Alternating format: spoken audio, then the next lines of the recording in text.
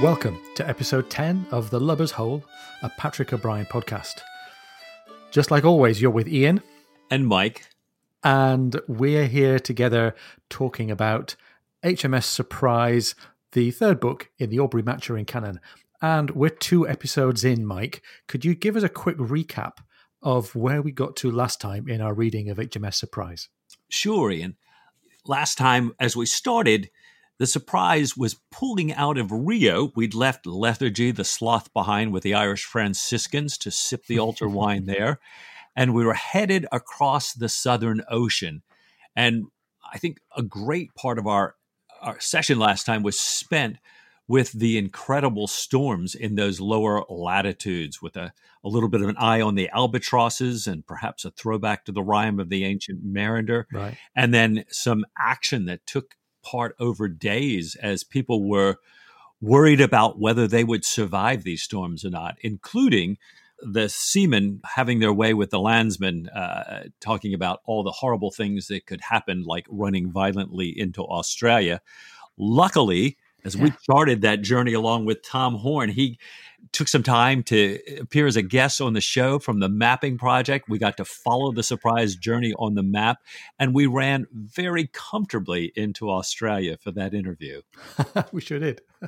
And then after the storm, what happened next? Surprise took a turn left, right, and went up the Indian Ocean. Yeah, exactly. They were heading up the Indian Ocean, coming in towards Bombay, and we now have this culmination of Stephen waiting to see Diana in Bombay. And we were a little concerned as they're pulling into Bombay that there might have been some foreshadowing as Stephen, sitting in the back of the ship, plucks a sea serpent out of the ocean. And Pullings reminds him how deadly poison those sea serpents can be. I like what you did there. Very good. Very good. And on arrival, Stephen's explored Bombay. He's enjoyed the sights and the sounds and the smells and the culture and the philosophy of being in India and in Bombay. And as the festival goes by, he finds himself face to face with Diana. Yeah. Well, I think we could say this every week, some of the most fabulous writing, but this one, I've seen so many of the folks posting online talking about how this part of HMS Surprise may be some of their best writing in the canon, or at least some that people get drawn to so emotionally. And it's amazing how you've got, as we get into Bombay, and Stephen has that time to explore Bombay. You talked about his journal entry last week that on the one hand, you've got this incredible diversity in the city, diversity of people from all over the world, of all different faiths, so many people accommodating, so many folks who look and act so differently.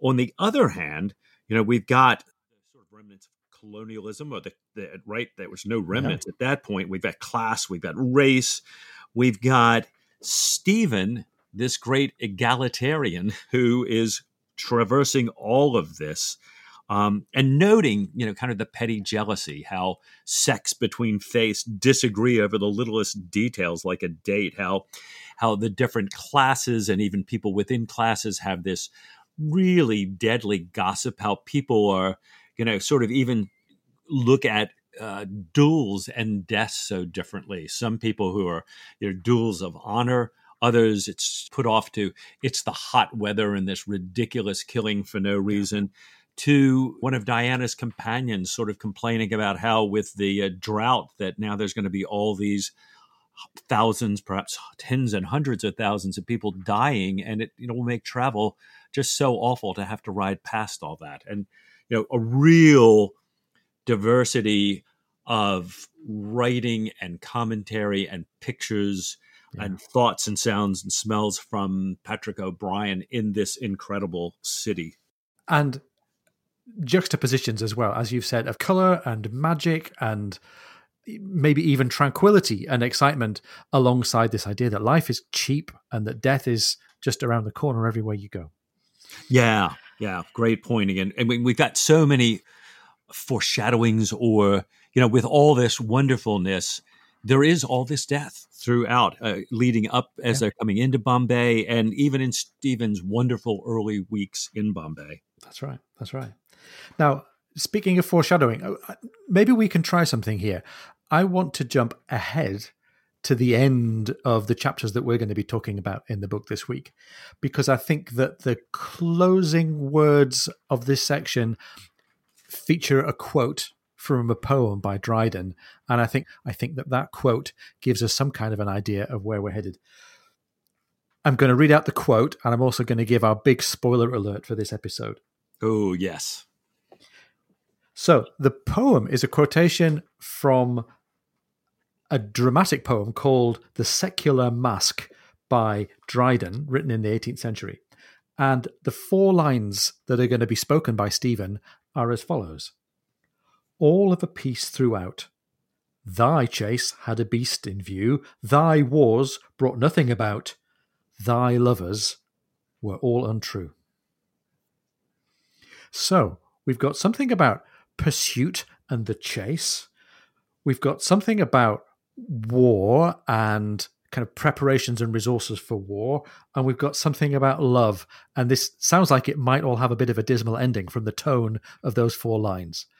So this is a good moment for us to say, if you're only partway through HMS Surprise and you haven't got to the end of chapter 7 at least, get to the end of chapter 7 before you continue with listening to this episode, because there's a story arc that carries with it a big spoiler that we might not want to upset for you. For sure. So let's go back to the world of Stephen in Bombay. And as you say, Mike, he's been exploring the streets and he's been getting to know the culture and reflecting a little bit on all that diversity and all those juxtapositions that he sees around him. And we encounter this really great, memorable character. One of the highlights, I think, of all the secondary characters that we've come across in Jack and Stephen's travels, this young girl, Dill, is one of the most memorable and ones that readers seem to hold close to their hearts. So she's a little girl. We don't really know how old she is, except that Stephen writes that she's at that age of just verging on adulthood. And she takes Stephen under her wing, and this symbolism of wings might turn out to be important. And he sees her as representing this life that he was talking about, that you referred to before, Mike, this idea of a combined, both spiritual and colourful and magical, but also very earthly life. Right. And remember, he's arrived there right at a fairly low ebb, and with a huge amount of tension inside him. He's really hoping that he's going to meet Diana. He suspects or hopes or fears that this might be the moment for him to put one more time his case to Diana, that they could be together. And Dill has this very pure, virginal, uncomplicated, childlike, down-to-earth view of the world, not weighed down by her own gender or her own sex, not weighed down by the position that she has in the caste system. And she's this street-smart character who knows a bit of all of the languages and cultures in Bombay, knows a little bit about all of the religions that are represented, and guides Stephen in the early days of him finding his way around Bombay. Right. And she's so exuberant. She's a little girl. She also mothers Stephen. Yeah. Her spirit, her sense of independence, or doing exactly what she wants to do. And Stephen thinks at some point that Dill really brings Diana to mind for him. Yeah, that's right. That independence and character and sort of damn you all, I don't care what you think. Exactly. Attitude. Right. And she's got no boundaries at all in telling him what to do and telling him what an uncultured and bizarre person he is. There's that great section, Mike, where she's almost teaching him how to eat food Bombay style. Oh my gosh. Yeah, they've gone to watch this Hindu ceremony, and they're all gathered along with thousands and thousands of people. And Dill's brought some food along. So Dill slips her hand into Stephen's and looks at him and says to Stephen, "Art very strangely clothed, Stephen. I almost took thee for a tapiwala. I have a whole leaf of pandu. Come and eat it before it spills. Mind thy good bazaar shirt in the dung. It's far too long, thy shirt." And she leads him across the way there, finds a space to sit down, and looks at him and realizes that, Stephen sometimes just doesn't know how to comport himself quite so much. And she says, "Lean thy head forward," she said, unfolding the leaf and setting the turgid mess between them. Nay, forward, more forward. Dost not see thy shirt all slobbered? Oh, for shame! Where wast thou brought up? What mother bore thee forward? And she goes on and on with Stephen to the point of actually going over, licking his shirt clean, and then sitting down in front of them and feeding Stephen herself. And you have this little dialogue back and forth, not so much a dialogue as a monologue of, open thy mouth. And with an expert hand, she molded the pondu into little balls and fed him. Close thy mouth, Stephen. Swallow. Open. There, Maharaj. Another. There, my garden of nightingales. Open, close. You can kind of hear the mom trying to feed the little baby a little bit here. And then we have a little throwback here to Post Captain. She says, "Thou canst not eat much better than a bear."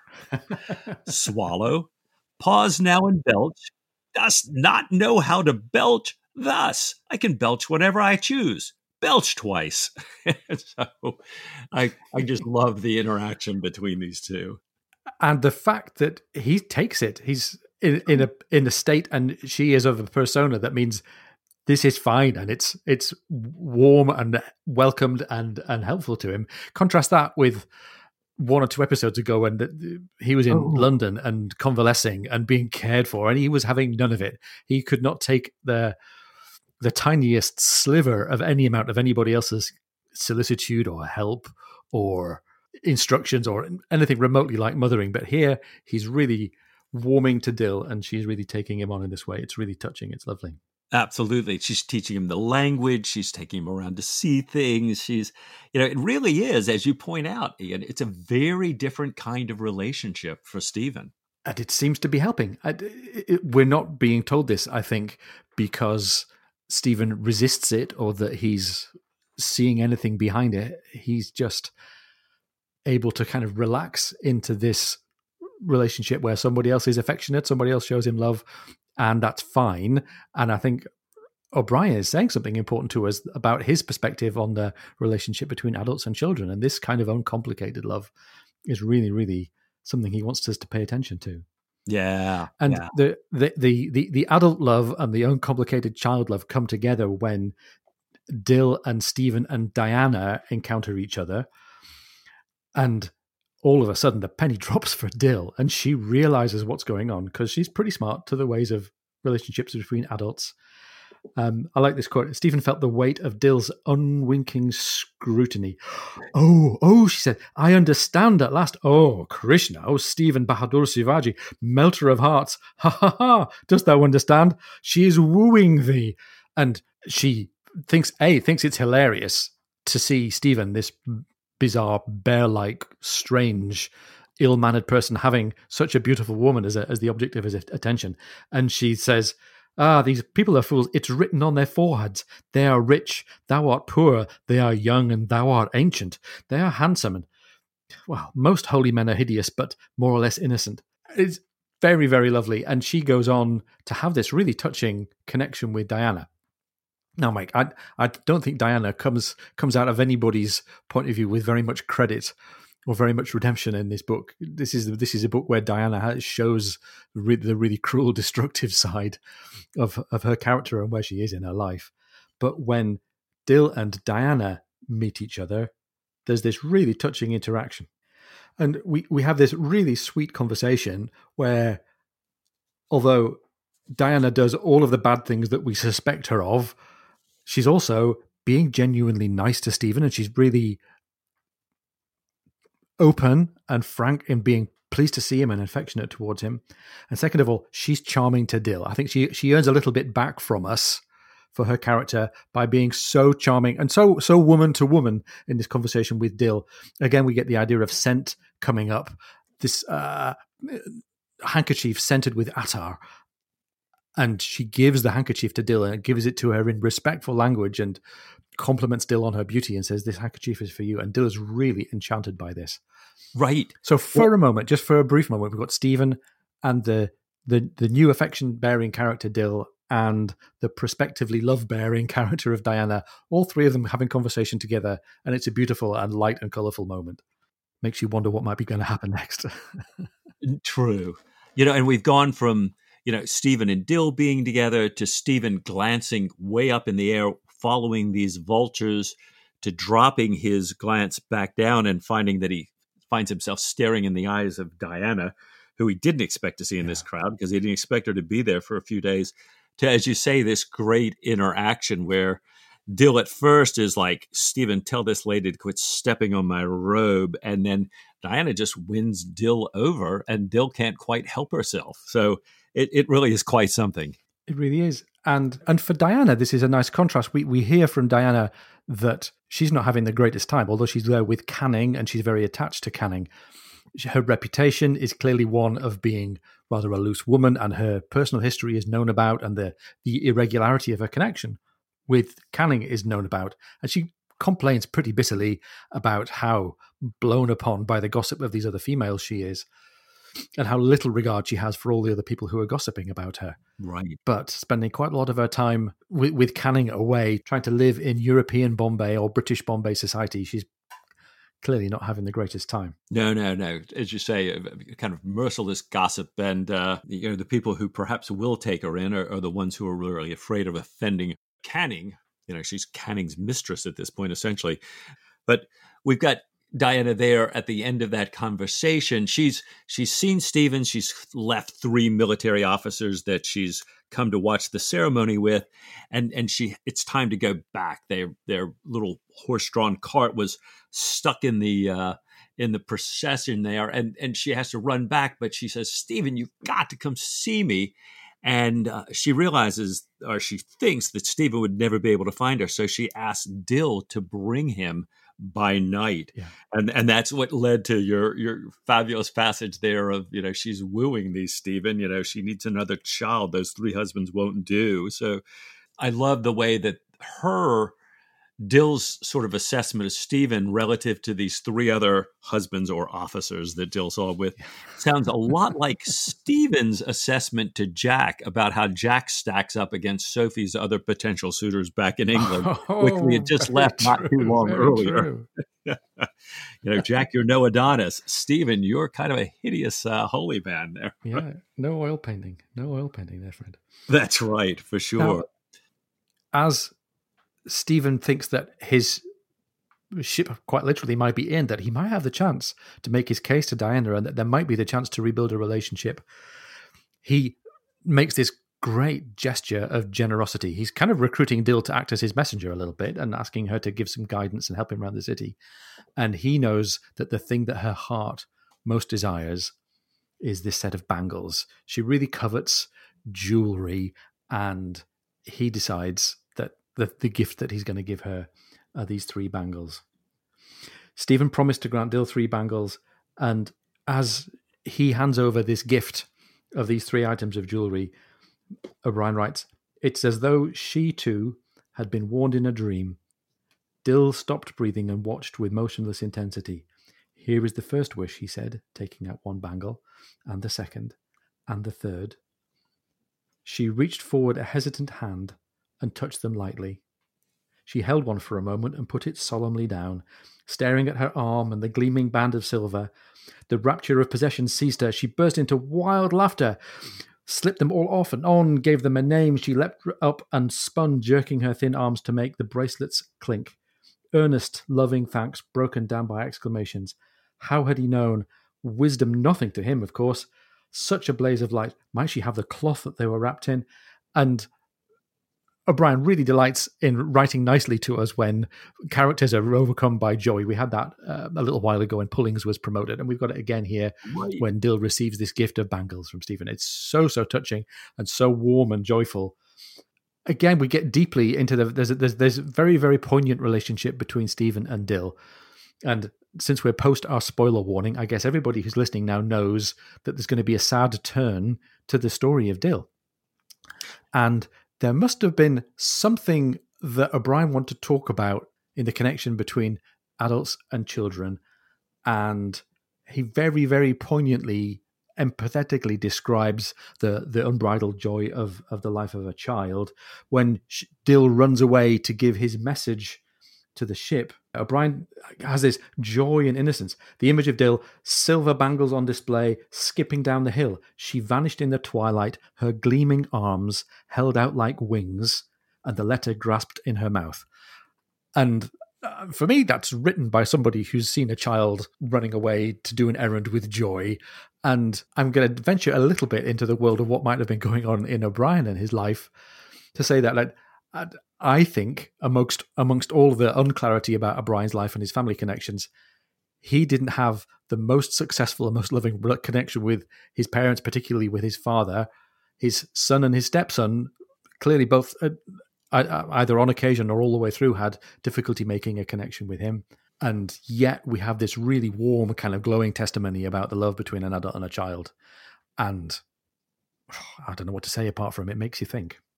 Well, and written as only O'Brien can. Here is Stephen, and we've said perhaps absent a little bit of this real closeness, except maybe to some degree with Jack.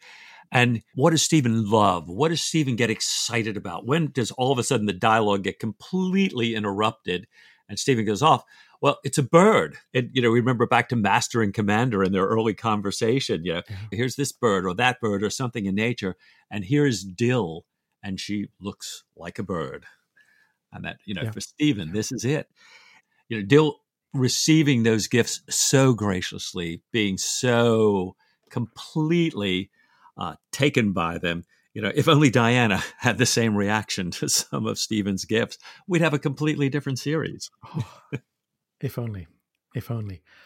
I think this might be a good moment for us to take a break. Oh, good idea. So we have to find out some more about what's going on as Stephen travels across the city in the evening time to meet Diana. We have to find out more about what happens as Dill's message arrives at the ship. We have to see if this story is going to take a turn in one direction or another. So we'll be right back after this short break.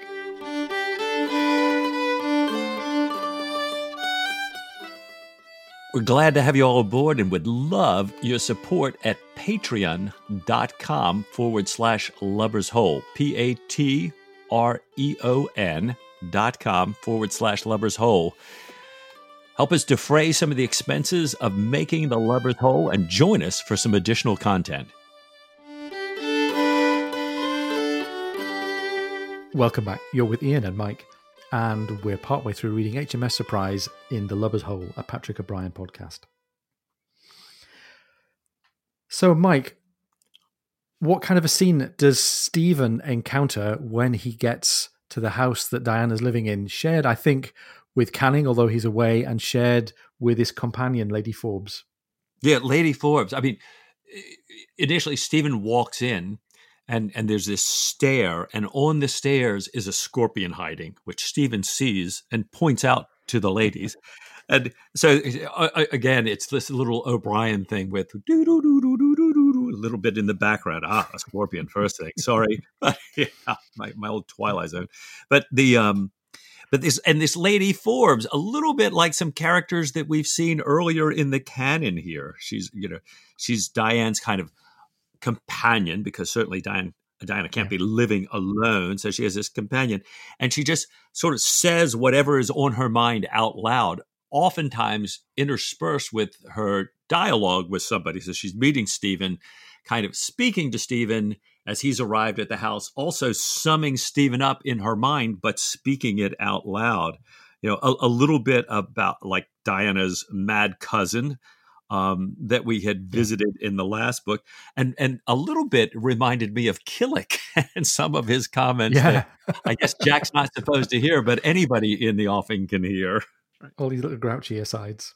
Right. But Diana is still so excited to see Stephen. She runs down the stairs. She trips over these little pots and things and falls right into Stephen's arms. And we're thinking, gosh, this is not bad. They have all these talking to catch up, and it's such a delightful conversation. It includes one of what I feel are one of the most underrepresented lines in the canon, and one which I should be, most gratified to see in wider use today. We always hear the bottle stands by you, or a glass of wine with you. But I loved, as Stephen said to Diana, if you please, do not let us neglect the pale ale at your elbow. Our times pubbing in your UK, that's always been a fondness of mine. And of course, India Pale Ale, IPA, which is a super hip drink now, it was invented as a drink that would survive being taken in a boat to India for soldiers in the Indian Army to drink. So there you go, Pale Ale, authentic and a hipster touch. We like that. Brilliant. That's right. So we're almost in rom-com territory here. He's showed up and she trips over a few things and they have a glass and they're talking about old times and they're companionable and it's all going to be okay, I hope. But Stephen realizes this could be the moment. Stephen even, and we're getting to that moment too, but Stephen even broaches the subject of Dill with her. Tell me about that girl you were with. Oh, I wanted to ask you about her. And, what can be done with her? Because Stephen she wants to make sure she gets fed. He knows he's going to be sailing away from Bombay and, that she's well taken care of, but he doesn't want to see her life, ruined into the brothels, into the sweatshops, into even just in, with the nuns or something. He's like, I want her to stay alive and full of life like she is. And interestingly, Diana's reaction to that is, well, I really have to know a lot more about her to know what the options are. Like, what is her caste? And, Diana says, you'll never believe the difficulties that can cause when you're thinking of a place for a child. She may be an untouchable, probably is. And here we have Diana, probably very realistically thinking about this, and Stephen are, as Sir Joseph Blaine had said, as we talked about last week, are romantic, also are egalitarian. Yeah. It's just a bit of a contrast here, which then kind of sets up, as you say, this conversation takes a little bit of a turn here. And she has begun to talk about the problems that she has with her reputation and how to live in amongst this snide, rather gossipy, rather cliquey society that she finds herself in Bombay. And although Diana professes not to care what anybody thinks, she does value her place in society and she likes the idea of being seen to be fine. So she's having a hard time. And Stephen picks up on the fact that she's unhappy fundamentally. She's unhappy with where she is and she's unhappy with the life that she's leading. Yeah, Canning's gone, and apparently they have big arguments, and there's a lot of jealousy, and she feels like she's spied upon and mistrusted. All these perpetual scenes, Yeah, perpetual scenes, exactly. Almost leading to a break, she says at one point. And Stephen says, I'm sorry, in a bit of a harsh and formal voice, that you should not be happy, but at least it does give me some slightly greater confidence, a perceptibly greater justification in making my proposal. Diana kind of looks at him and says, are you going to take me into keeping too, Stephen? She asked with a smile. No, he said, endeavoring to imitate her.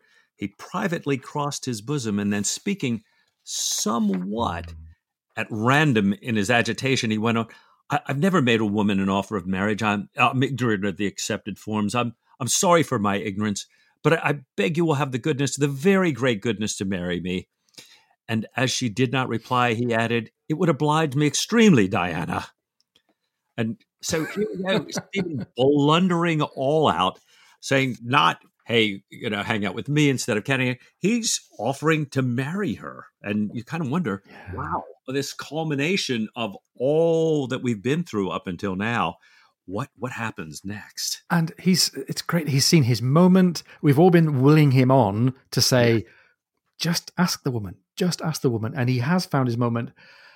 He's not the smoothest communicator. He's not the greatest, perhaps, at framing it and carrying all of the emotional weight that lies behind it. She's also, to be honest, a bit selfish and a bit tone deaf. Yes. So I think between she not really realizing the sincerity of his offer and he really not being able to express the sincerity of his offer, his one big emotional giveaway is him crossing himself before he makes the offer. And it's not really him saying, I've got some performance anxiety here. And she completely misjudges the tone of his offer, and he's left really humiliated as she says, well, I hold you in high affection, but she's not going to say, sweep me off my feet. She's, to use the modern phrase, she's friend zoned him.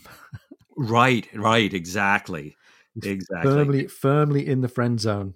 And he really works hard to dig a bit further and to correct that. He says, no, this is a deliberate, long meditated statement. My appearance doesn't serve me. And he goes on to give an account of his fortune and his property. And she sort of acknowledges the depths that he's digging here. She says, Stephen, darling, you honor me beyond what I can express. I often speak like a fool when I'm angry. I am deeply engaged to Canning and he's extremely good to me. What kind of a wife could I make for you? And then she kind of dumps a bit of salt in the wound to me there, where, she says, you really should have married Sophie. She would have been content with very little. Yeah. Like, oh, Oh, gosh, ouch. But to her credit, she goes on to say, and you would never have been ashamed of her. yeah. And this is the emotional high point of all, maybe not Stephen's professional story, but all of Stephen's emotional story so far. We've taken 3 books to get here, and it's really tough to see him get this opportunity to propose to Diana and for her to basically let this fall flat at his feet. And we get one little emotional signal from him at the outset, which is him crossing himself as a good Catholic before he takes this big chance.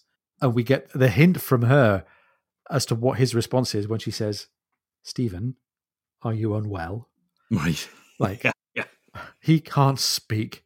Poor guy is left in this house alone with the woman he loves, and she's put him in the friend zone, and he's put all of his courage and his status as a man out on the line and got nothing for it.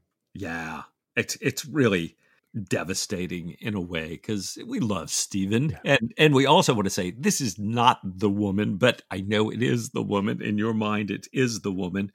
And now she's going to kind of nurse him a little bit, because perhaps she doesn't understand why he's so devastated. Maybe it's the heat. You should put on one of Canning's gowns. I'm preparing a room for you to stay in.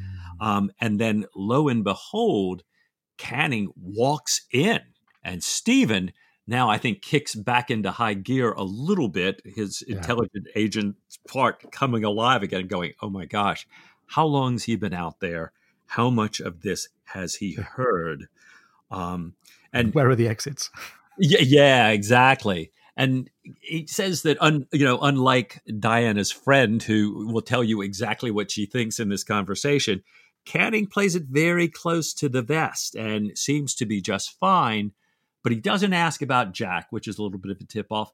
And he immediately launches into a story about, it's sort of good to be home, but he was saddened that a friend of theirs had a friend of the friends had kind of wormed his way into the marriage and the marriage bed, and how awful this was. And he and Stephen are going back and forth about how, when you have a really good relationship, nobody worms their way in. But it's a bit telling here. It is. And they're saying, but they're not saying. And they're hinting, but they're not hinting. Yeah, exactly. So Canning calls a troop of Sikh guards to escort Stephen back. He says, you can't cross the city at night. And I think this is a little bit of a power play by Canning to say, let me and my guys take care of you, and you get the heck off my property and stay away from my woman. Right, exactly. And what's been going on meanwhile, of course, is that Jack has finally woken up to the fact that Canning and Diana are coming to Bombay. He had no idea, and he's really not realizing that the cat is already out of the bag. He's trying to get the ship ready for the 17th so that he can get Stephen back aboard and protect Stephen from all this, but the harm to Stephen is already being done. And he's going to go back to his lodgings, escorted by these Sikh guards, to be told that by Bondan, the skipper's waiting for you and there's a devil to pay and he needs you on board right this second and he won't take no for an answer. And Stephen somehow manages to say, I'll come shortly, to Bondan. I have no idea how Bondan reconciles the idea that he's going to have to go back and probably have the hide off his back from the skipper. And Stephen cleans up and thinks he'll go and talk with Dill. He remembers, I think he clutches the purse around his neck and he remembers that he had this idea of buying Dill into his own keeping and then finding a place for her. Right. And this walk that Stephen makes back into town gets us to this. I think we both think this is one of the saddest, the most poignant, the most moving parts of the whole canon, really, as this relationship and this connection between Stephen and Dill that's been built up in just a couple of chapters is dead. Finds a crowd of people gathered around a body, and the body is Dill, and she's been mugged and murdered for the jewelry that Stephen bought for her. And I think, I haven't got the quote here, but it says he hit the ground with a grunt. Like, there's nothing about the urbane or worldly or together or savvy Stephen that's ready for this. And he sees that she's gone, and he sees that the gift of bangles that he gave her just a couple of hours before had been her undoing. And with all of the build-up that O'Brien had given us, with the really touching display of connection between Stephen and Dill, and with this very affecting and very sincere portrayal of the joy of childhood and the joy of this uncomplicated love, is taken away from us. And it's a really heartbreaking moment, and I'm sure many people, most people, all people who've read HMS Surprise remember this as one of the moments that is really hard to get through as a reader. Well, it's certainly not the kind of reading you want to be doing during a pandemic when tissues are in short supply. It's really not. It's really not. Well said. And he does see that he still has an opportunity to take care of Dill in death, even though he failed to take care of her in a way in life, because there's no one of her caste around, because the burial has to be paid for and carried out by someone of her caste and from within her caste. And Stephen says, I am of her caste. And there's this really touching moment where he claims filial connection to her. Right. He says, I am of her caste. Friend, tell the woman I will buy the child and take it down and attend to the fire. And it's funny, I remember reading the book, I guess, before I had kids, and it was a very tragic and bittersweet thing. And I think the more time passes and the more times I circumnavigate these books and reread this part, the more touching it is. It's a really rich piece of writing. And it has a special connection, I think, for anybody who's a parent.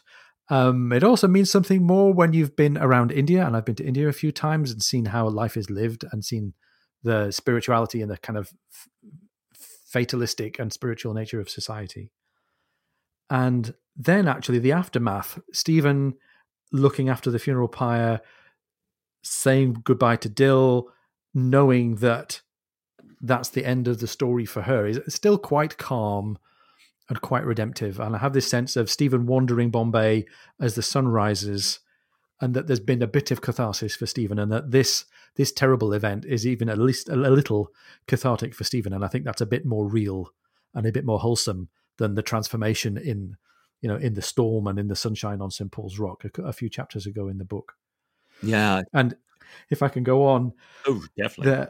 I think earlier on, Stephen lacked perspective as they were sailing up the Indian Ocean, and Stephen was mulling over his connection to Diana and her prospects for love and the prospects for a relationship. One of the mistakes that Stephen was making in his character and his connection to Diana was I think he really lacked perspective about what a relationship and a marriage might mean. And there were things happening in the story, like the confession of Nichols, the lieutenant, and like all the allegories and the images that we see, like the image of the sea serpent, all these warnings to say it's not a bed of roses being connected to someone. And we were being told that Stephen lacked perspective on a relationship and on his relationship with Diana. And I think that the story with Dill, in a way, has given Stephen perspective. Arguably, he still hasn't got perfect insight himself because he's still pursuing Diana. But I think that this perspective is going to be vital and maybe even life-saving for Stephen. And I think Patrick O'Brien's saying that we all need this kind of perspective on who we are and how our lives are transitory and how we're formed by these perennially formed and renewed and broken again relationships with other people. And again, I think there's maybe some view of O'Brien himself and his connection with his family there. Yeah, well, can you imagine a world in which Stephen and Jack had not befriended one another? And as you know, now I'm thinking ahead in the canon, but how different their lives would be without being in each other's lives like they are. Yeah.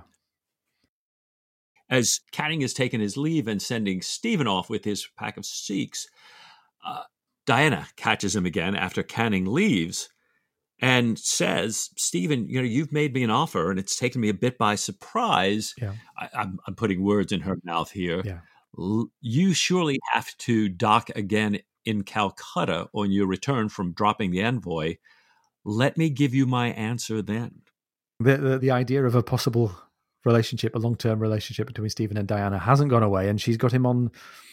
It's not quite fair to say she's got him dangling on the end of a string, but I think a friend of Stephen's looking at the situation with no great liking for Diana would say, she's got you on the end of a string, mate. And I sure would. Yeah, absolutely. It is kind of cruel. And I think we're all glad as readers and as friends of Stephen in our role as readers, we're glad that he's still got that shred of hope, because hope's clearly driving him. But we're also thinking, come on, fella, be so much better for Stephen if he wasn't perennially tortured by this hope and persistent letdown from Diana. For sure. So this ending of the story of Dill is really sad, and we have to ask ourselves, what does that mean for Stephen next, and where can he next go in understanding himself and understanding his connections to other people? I went looking for connections in literature between the evolution of character and relationships with children who are lost, who die. And there is one at the end of The Brothers Karamazov by Dostoevsky. And I'll mention it partly to show off that we did some research, but mainly to say, well, this could be a connection that O'Brien might have had in his head, because there are some striking parallels with the end of The Brothers Karamazov and the death of a child, Ilyusha.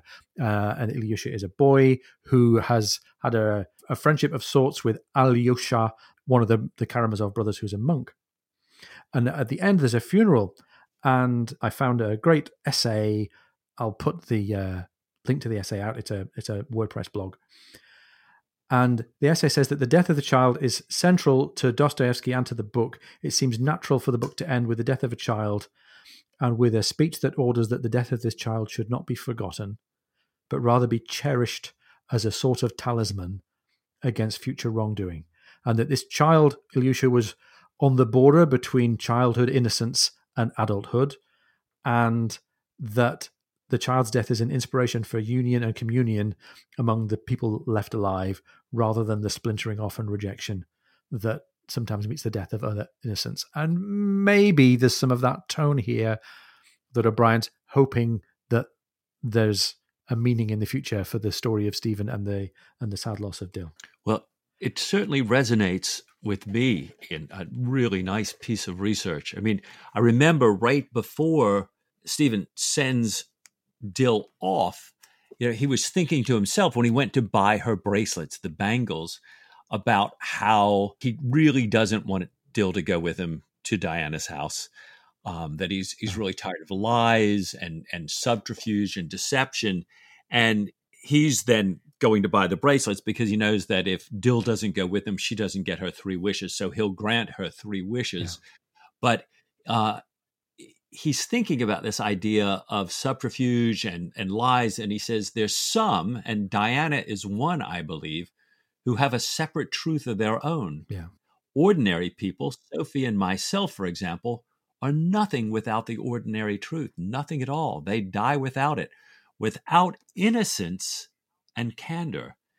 Indeed, the very great majority kill themselves long before their time, live as children, grow pale as adolescents, show a flash of life in love, die in their 20s, and join the poor things that creep angry and restless about the earth.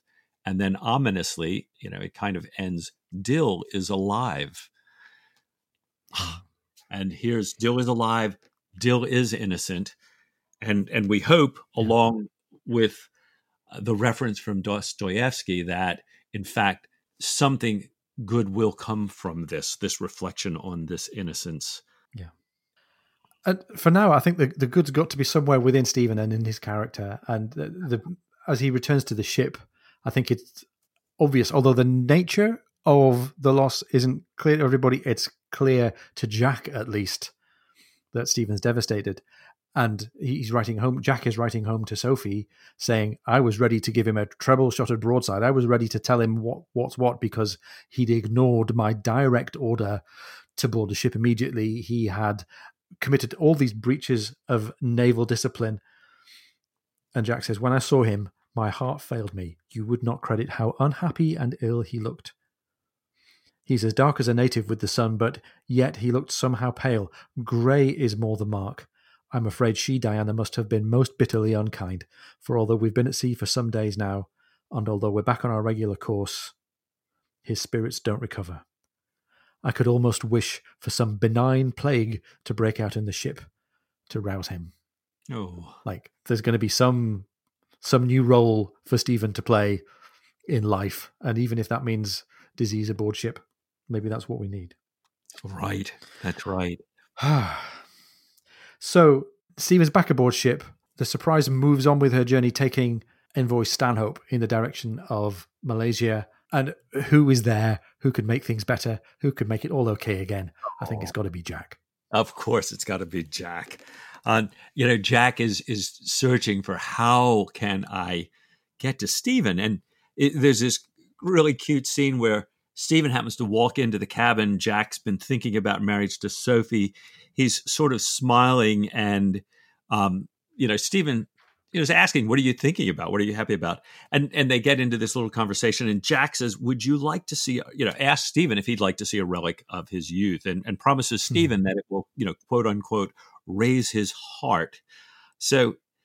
You should tell the beginning of this story, because their journey there is almost as good as the destination, Ian. Well, of course, it takes us via our favourite place as well, which is the Lubber's Hole. It also has a nice flashback to earlier chapters in this book, because Stephen's been to the mizzen top, he's been to the main top, but he hasn't been to the foretop yet. Right. And Jack's going to take Stephen up the foretop. And on a day when the crew were all is this a Sunday? I think it is a Sunday. It's Sunday, absolutely. And the crew were all resting, and they're having their time off. And Jack says, "I'm going to raise Stephen's spirits, and I'm going to take him to the foretop." He takes him to the foretop first, and as well as the skipper going up the rigging on a Sunday, the skipper's going up the rigging on a Sunday, and with Stephen in tow, he goes through the Lubber's Hole, not the badass hanging over your back way around the futtock shrouds. He goes up the Lubber's Hole, taking by surprise a bunch of HMS Surprise's finest foretopmen, including Faster Doodle. And I love the description of the noise that Jack hears. His seaman sense hears this noise, the noise of the clicking of the dice, the deadly, illegal 50 strokes at the gangway dice. Right. And this is great. Jack gets the chance to redeem everybody here, because he goes, "I'm taking my friend up to this great journey to the foretop. He's never been there. I'm going to show him something that's really fun. And on the way, I encountered my crew gambling. I'm not going to darn thing about this." Faster Doodle swipes the dice into his mouth, and he's kind of standing there like, "Skipper." And Stephen, not realizing any of this, says, "Okay, how's it going there? Did the rhubarb answer? Are your bowels behaving again? Show me your tongue." Right. And then Jack covers for his crumb by going, No, doctor, we don't need to know about that right now. We're not. No, don't ask him to show his tongue on a Sunday. And he's obviously going, "You, mate, don't let me see those dice, and get yourself back down on deck." And by the way, the fact that the foremast cap exists and it has this relic suggests that it was just the foretopmast and not the whole foremast that was lost in the storm. So I feel good about having spotted that. Well spotted. And the relic, and the relic on the broad rim of the square hole that sat on the topmast head. So he's gone not to the foretop, but to the head of the foretopmast now. They've gone another stage higher, with the initials JA cut deep and clear, supported on either side by blousy forms that might have been manatees, although mermaids were more likely, mermaids drinking beer. And I love that Jack asks Stephen, "Does this not raise your heart?" And to be honest, I don't think Stephen gets quite what it is and quite what the significance is, but he realizes he's being encouraged by Jack to appreciate this. And I don't think he quite appreciates that this is a carving made by Jack in his youth, although Jack goes on to explain that. But Stephen, I think, is sincerely blown away by the what you might call the Kate Winslet, Leonardo DiCaprio Titanic moment of being high and forward in the ship and getting this glorious view. Oh, he says, "I'm truly grateful to you," says Stephen, "for you've brought me to this proud, perilous eminency, this quasi-apex, this apogee. You have indeed lifted my heart in the spirit and in the flesh, and I'm now resolved to mount up daily." Oh, thank you, Jack. Well done. Yeah. That was the action of a friend. It really was. And then you get this scene of that I love that happens time and time again, where Jack is so tickled with himself for having given this joke about raising Stephen's heart. Yeah. That, he can't help himself. It raises it 100 feet above the deck. I've pulled this off on you and everything. And Jack just can't help himself. And he's laughing and his face is red. And Stephen, who has not smiled since coming on board from Dill's death, said Stephen felt his mouth widen involuntarily, his diaphragm contract, and his breath beginning to come in short, thick pants, right? It's awesome. And yeah, I love that. I love that. To see Jack laughing at his own mirth. As Dylan used to say, no one more amused by their own small bits of mirth. No, and it's something we're going to come back to over and over again. Another thing that we're going to come back to over and over again, I think, is one of O'Brien's things that he returns to is his description of, maybe as a way of telescoping time, he just describes the tone and the life of the ship when she's sailing across blue water, sailing in fair weather, sailing with an end in mind, and sailing with a composed and happy crew. And he describes the rhythm of the ship. He says, the grind of holy stones, the sound of swabs and water on the decks at first light, hammocks piped up, breakfast and its pleasant smells, the unvarying succession of the watches, noon and the altitude of the sun, dinner, grog, roast beef of old England on the drums for the officers, quarters, the beating of retreat, the evening roar of guns, topsails reefed, the setting of the watch. This life, with its rigid pattern punctuated by the sharp, imperative sound of bells. I think it's a token in O'Brien's writing of how he thinks that this is a nice life. This soothing, repetitive, perhaps dull, but predictable and calm and stable life is one of the things that keeps the characters safe and feeling good about themselves.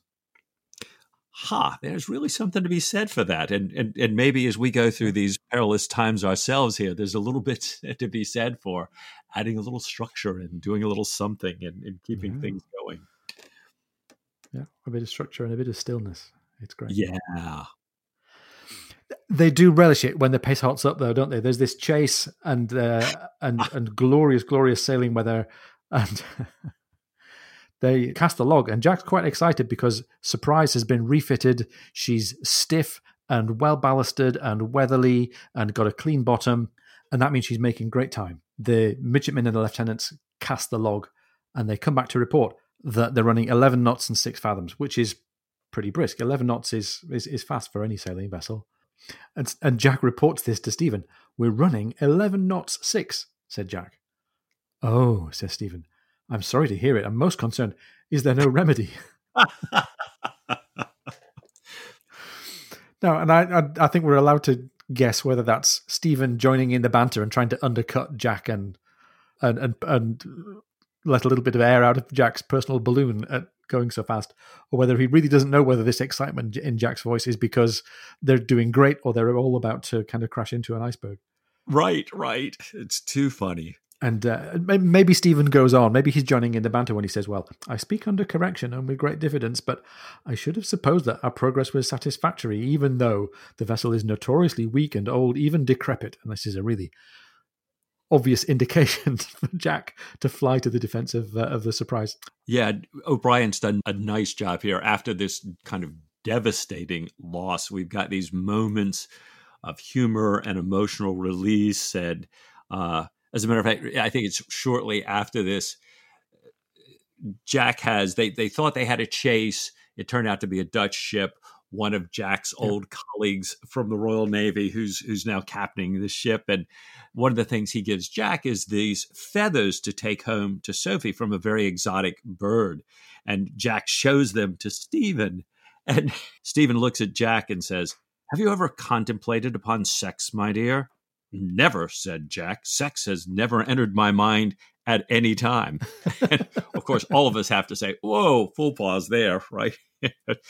Molly Hart. But carrying on, but Stephen corrects him. He says, the burden of sex, I mean. This bird, for example, is very heavily burdened, almost weighed down. And all these extravagant plumes have but one function, to induce the hen to yield to his importunities. And Jack sort of, it's like, wow, that's, that is a solemn thought. And Stephen talks about how he could take away all this and how the bird would be able to get around life so much more. And then he looks at him and says, Jack, were I to castrate all the Surprises, they would grow fat, placid, and unaggressive. This ship would no longer be a man of war darting angrily, hastily from place to place, and we should circumnavigate the terraqueous globe. This is one of the things I love about O'Brien is I learn all these new words, and one day I'll learn how to say them, right? With never a harsh word. There would be none of this disappointment in missing Lenoir. So this idea of Stephen castrating everybody, we're back to this experimental ship, and like Jeremy said, humans as lab rats. Yeah, exactly.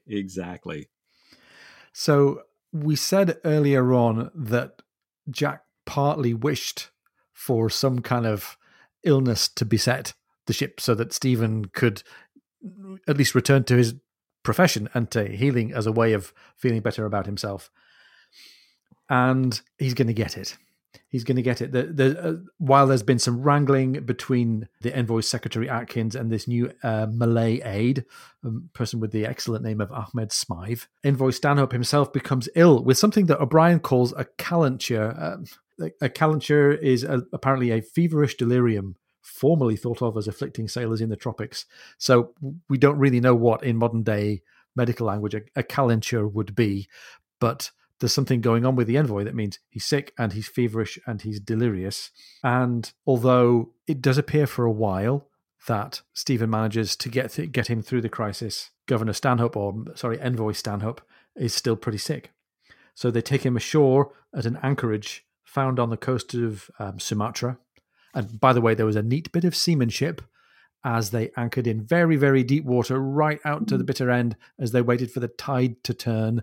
And then they towed the ship in, having left the cable and the best anchor buoyed. They slipped that cable and towed the ship in to a shallow anchorage close into shore so that Stephen could operate. And I don't think we ever learned exactly what the procedure was that Stephen was going to do. Pretty sure it wasn't going to be trepanning his brain, which is the other procedure that Stephen's famous for. I'm pretty sure it wasn't a suprapubic cystotomy, which is a bladder operation that Stephen's famous for some medical procedure, surgical procedure that Stephen thought might help the governor. That was his really only hope. Yeah, his only hope, and we never get to find out because he never even gets to operate. That the envoy who's been so sick and been treated for liver, been horribly seasick and everything else, actually is awake all night from the sounds around him and finally just succumbs from exhaustion and dies. And it's odd, isn't it? I don't think any of us as readers felt very much for Stanhope, although he was a sympathetic character, a little bit vain perhaps, and beset with all these troubles of the cantankerous staff who travelled with him. And on an important mission, compared to the loss of Dill, we don't feel very much, sadly. And he's certainly not mourned by the crew. I don't think he's mourned by Stephen and by Jack. And maybe this is the point where we get to come full circle and we come back to the quote that we started with at the beginning of the episode. So Patrick O'Brien writes, Jack looked out of the stern window at the distant receding land, dull purple now, with a rainstorm beating down on it. He said, "We came on a fool's errand." And Stephen, as though in reply, gives this quote, "All of a piece throughout, thy chase had a beast in view, thy wars brought nothing about, thy lovers are all untrue." So, this is my other bit of research, Mike. This is taken from Dryden's dramatic poem, The Secular Masque. And these lines, 3 of the lines in this poem, are actually addressed to individual characters in the play. So all of a piece throughout refers to the fact that these 3 characters all were equally fruitless in their endeavours. Thy chase had a beast in view is a line addressed to the goddess Diana, the goddess of hunting and of flirtation, if you like. Also the goddess of chastity. Right. And also sometimes taken by critics to refer in this piece to royalty, to Queen Elizabeth I or King James I. So the chorus voice says to Diana, thy chase had a beast in view, meaning that there was something else going on behind the what you thought was a straightforward hunt. To Mars, the chorus says, thy wars brought nothing about. Like you strained and fought and destroyed and slew, but it came to nothing. And to Venus, the goddess of love and eroticism, thy lovers were all untrue. So the relationships and the pleasure that you pursued were baseless. And what I really like about this is that, first of all, we get a reference to Diana. And the final 2 lines of the poem, O'Brien doesn't quote. The Dryden poem wasn't a tragedy, and this, although it sounds downbeat, this little collection of 4 lines is just part of the ending of the poem. The poem itself, the play, if you like, was a satire on the passing of the 17th century. It was written for the millennium of 1700. The final 2 lines are optimistic. So I'm going to do the last 4 lines and then the final closing couplet that O'Brien doesn't use. All of a piece throughout, Thy chase had a beast in view.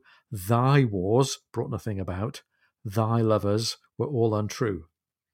'Tis well an old age is out, and time to begin with a new. So I found that and I smiled. Time to begin with something new. And I think the whole tone of Dryden in general, and this piece in particular, is classic Enlightenment Stephen. I think he's saying chastity's overrated, wars are pointless, love is a distraction, and the only right pursuit for mankind, to go back to our behavioral laboratory experiment, the only right pursuit for mankind is the observation of events and of people, and illuminated by reason and reflection. So I think we've got hooray for Jack for redeeming everybody and bringing Stephen back to a happy place and raising his heart, and hooray for Dryden and the Enlightenment saying, do you know what? We can get through all of this with reason and reflection. And now we wonder, will we get through all of this with reason and reflection? You know, our mission is done. Where do we head? Yeah. Well, we head for home. You know, Jack's been having this thought of cabins with cabbages and veggies and Sophie, and he wants to head that way quickly. Stephen's probably thinking, yep, head for home, but we've got to stop in Calcutta first. Yeah. You see Diana? What's her response to his proposal? And when we first opened HMS Surprise, we promised our readers it was a bit shorter, there was a bit more action, we got to the action quicker. But what of action now? And what will happen on their journey back to Calcutta and back home? Will this surprise pay off here? What's in store for the rest of HMS Surprise? So I ask you, Ian, what do you say to a bit more Patrick O'Brian next time? Mike, with all my heart.